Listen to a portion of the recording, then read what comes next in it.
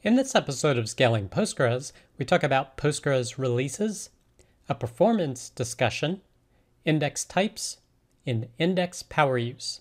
I'm Preston Jameson, and this is Scaling Postgres, episode 178.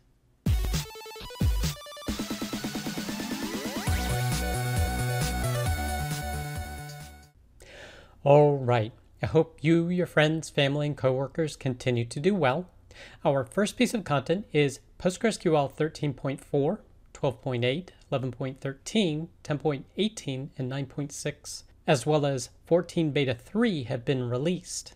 Now, this release does include a security issue, a memory disclosure in certain queries problem, and it looks like the known vulnerabilities only happen if you have max worker processes set to 0, but they say it is possible if you have a different setting that there may be some vulnerabilities with regard to it, but it's not known at this time.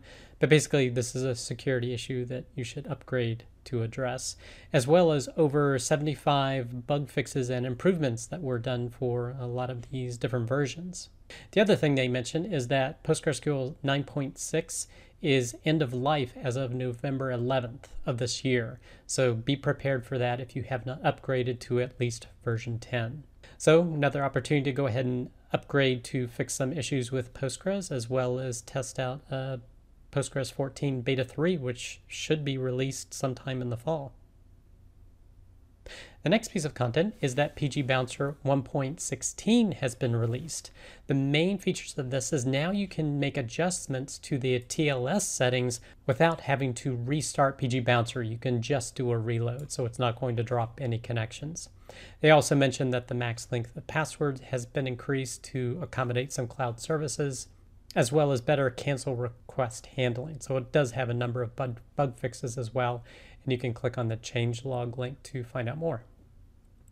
The next piece of content is we did have our RubberDuck Dev Show presentation on database performance this past week, and we discussed database performance in general, but about the 15-minute mark of the episode, it's about an hour in length, we go into a deep dive of PostgreSQL performance, although it is applicable to other relational database systems, but I kind of go through the process that I tend to use to optimize database performance and the things to look out for. And spent a lot of time, of course, talking about indexes. So if you're interested in that, you can go ahead and check out this piece of content. The next piece of content is using Postgres Create Index, understanding operator classes, index types, and more. This is from pganalyze.com. And they're talking about indexes in Postgres, so this is a good complement to the previous presentation. But they have a focus on operators in the first part of the post, where they're talking about how the parser uses them to determine the best plan that it's going to follow. And it says how index types are related to that, in that certain operators work with certain index types. So for example, a hash index is mostly for equalities, whereas a B tree can do equal to, greater than, etc., as well as you can't do any sort of contains with a B tree index, but you can with a gen index. So the operator kind of dictates what kind of index you can use, and they give some examples of that. And then they go into the different index types that are possible in terms of B-tree index, both a single column and multi-column, as well as using functional index or expression indexes, such as taking the lower of an email, which we also discussed in our presentation, as well as partial indexes, so only indexing part of the data in a table, talking about index-only scans and using the new include clause to add additional columns to it, as well as following up with when you're applying and removing indexes from a large database that's active, you definitely want to add and remove those indexes concurrently so you don't lock up the table. So if you're interested in learning more about that, you can check out this blog post. The next piece of content, power use of indexes in PostgreSQL, a user perspective. This is a video on YouTube, on the Percona YouTube channel. And again, more discussion about indexes and how they affect performance. And this approximately hour presentation goes into all of the different index types and what they do, what their capabilities are, from gen to Bren to Bloom to gist to the B tree, etc. So if you want a great overview of all the different index types and how they can be used to help improve PostgreSQL performance, you can check out this blog post. The next piece of content, PostgreSQL versus Redis versus memcached performance. This is from cybertech-postgresql.com. And he's talking about an article he recently discovered that talked about Redis versus memcached performance. And he asked the question, how would storing this data in Postgres be compared to storing it in something like Redis and memcached? And he talked about his setup here. He's doing a few things, such as using an unlogged table and using asynchronous mode to try and get better performance to match what you would see in Redis or memcached. And the blog post that he looked at compared memcached and Redis based upon the number of records inserted and the speed, both from a write and from a read operation perspective. So he replicated that for Postgres. Now, unfortunately, with these results, I have to agree that this is a little bit of an apple and oranges comparison because he did not 100% know how they did the Redis and memcached tests. And frankly, what I think would be more beneficial if he had actually installed Redis and used his exact same test script to test Redis in the same way, to test memcached in the same way, as well as PostgreSQL. I think that would have been a much better comparison to look at the number of reads versus writes, because you do see quite a disparity, like in terms of the read times, how they're significantly better for Postgres. So I suspect there's something different because, again, he's taking these test results from a blog post, whereas he produced these. So I think there's some discrepancy there. But this blog post was interesting in terms of seeing how he did the test to how he tried to approximate what Redis and memcached are doing, basically kind of removing Postgres features. So when you have an unlogged table, you're not going to log that much to the wall. So that automatically gives you a boost in performance. And it looks like he only inserted a row at a time. I wonder what would happen if he tried to insert more than one row at a time, because that should give some better performance. So it's an interesting blog post, but I do think it's kind of an apple to oranges comparison. The next piece of content is Impact of Network and Cursor on Query Performance of PostgreSQL. This is from Procona.com. And they're talking about how the network or the speed of the network can have an impact on your query times. So for example, based upon the amount of data you're transferring to a client or to your application servers from the database server is going to have an impact on performance.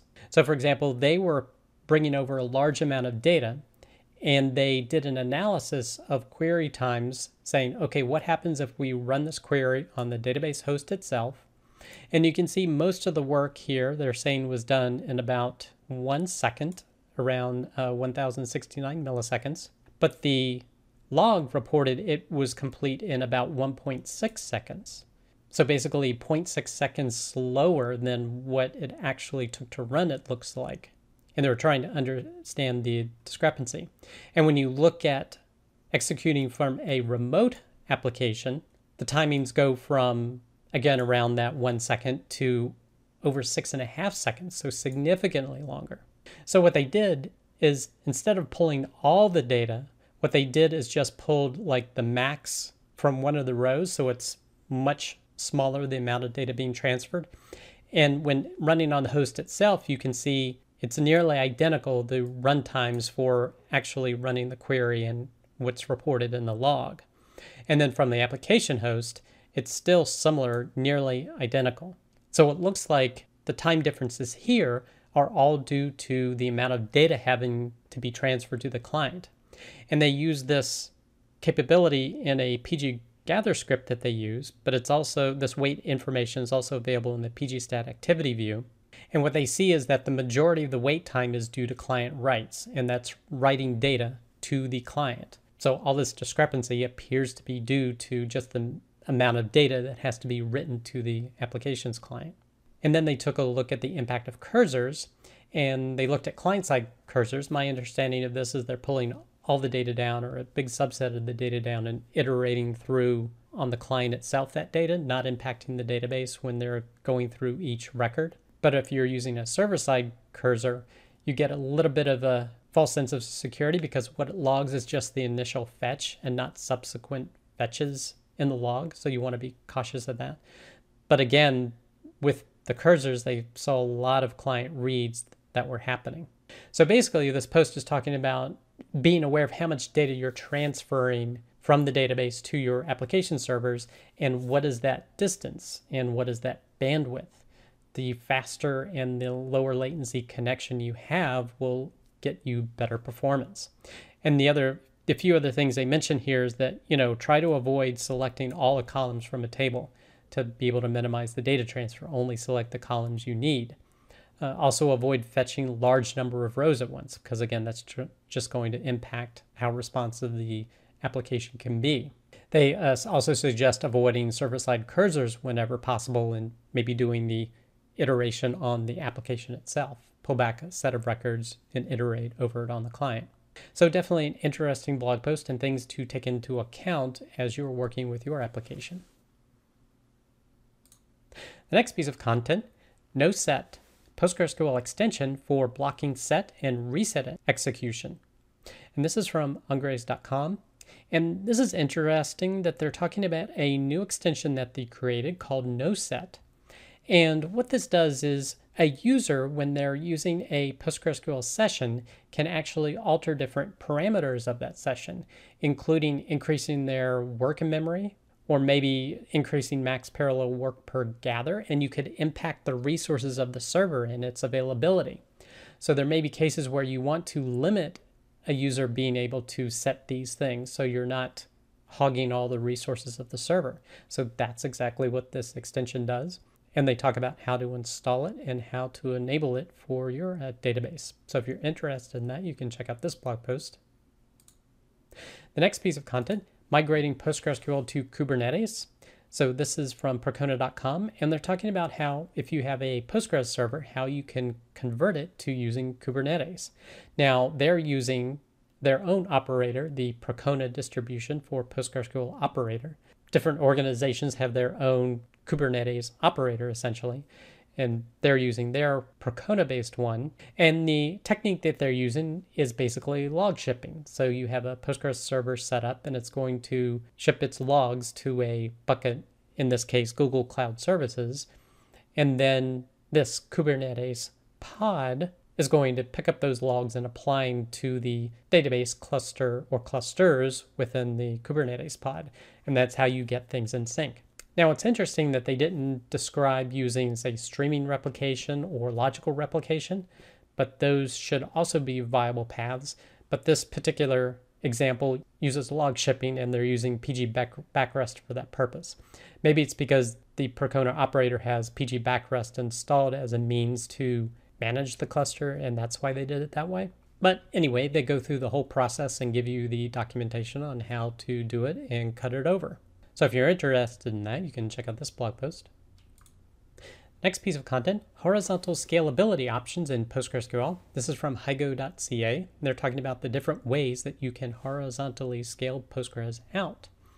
Now, the first one you can do is read scalability. So you can have, again, one primary database that has many replicas, and you can scale those reads across the replicas. That's one way to do scalability, is through reads. Well, you can also do a read-write scalability. Now, in this scenario, they're using Postgres's foreign data wrappers. So basically, you're sharding your database into multiple instances and then using a foreign data wrapper to write to each one. Now, there's not a convenient baked-in way to do this with Postgres yet. We're moving towards that, but this is definitely something that takes a bit of work to set up. Another option that's the most popular one, I would say, out there right now is the Citus extension. So that allows easy horizontal scalability, and there are some costs if you want all the features of it, of course. And the other option they mention is doing logical replication. So it is possible to copy data from one database to another and logically replicate it. So if you want to learn more about how to horizontally scale Postgres, you can check out this blog post. And the last piece of content, the PostgreSQL Person of the Week, is Julian Marquardt. So if you're interested in learning more about Julian and his contributions to Postgres, definitely check out this blog post. That does it for this episode of Scaling Postgres. You can get links to all the content mentioned in the show notes. Be sure to head over to scalingpostgres.com where you can sign up to receive weekly notifications of each episode, or you can subscribe via YouTube or iTunes. Thanks.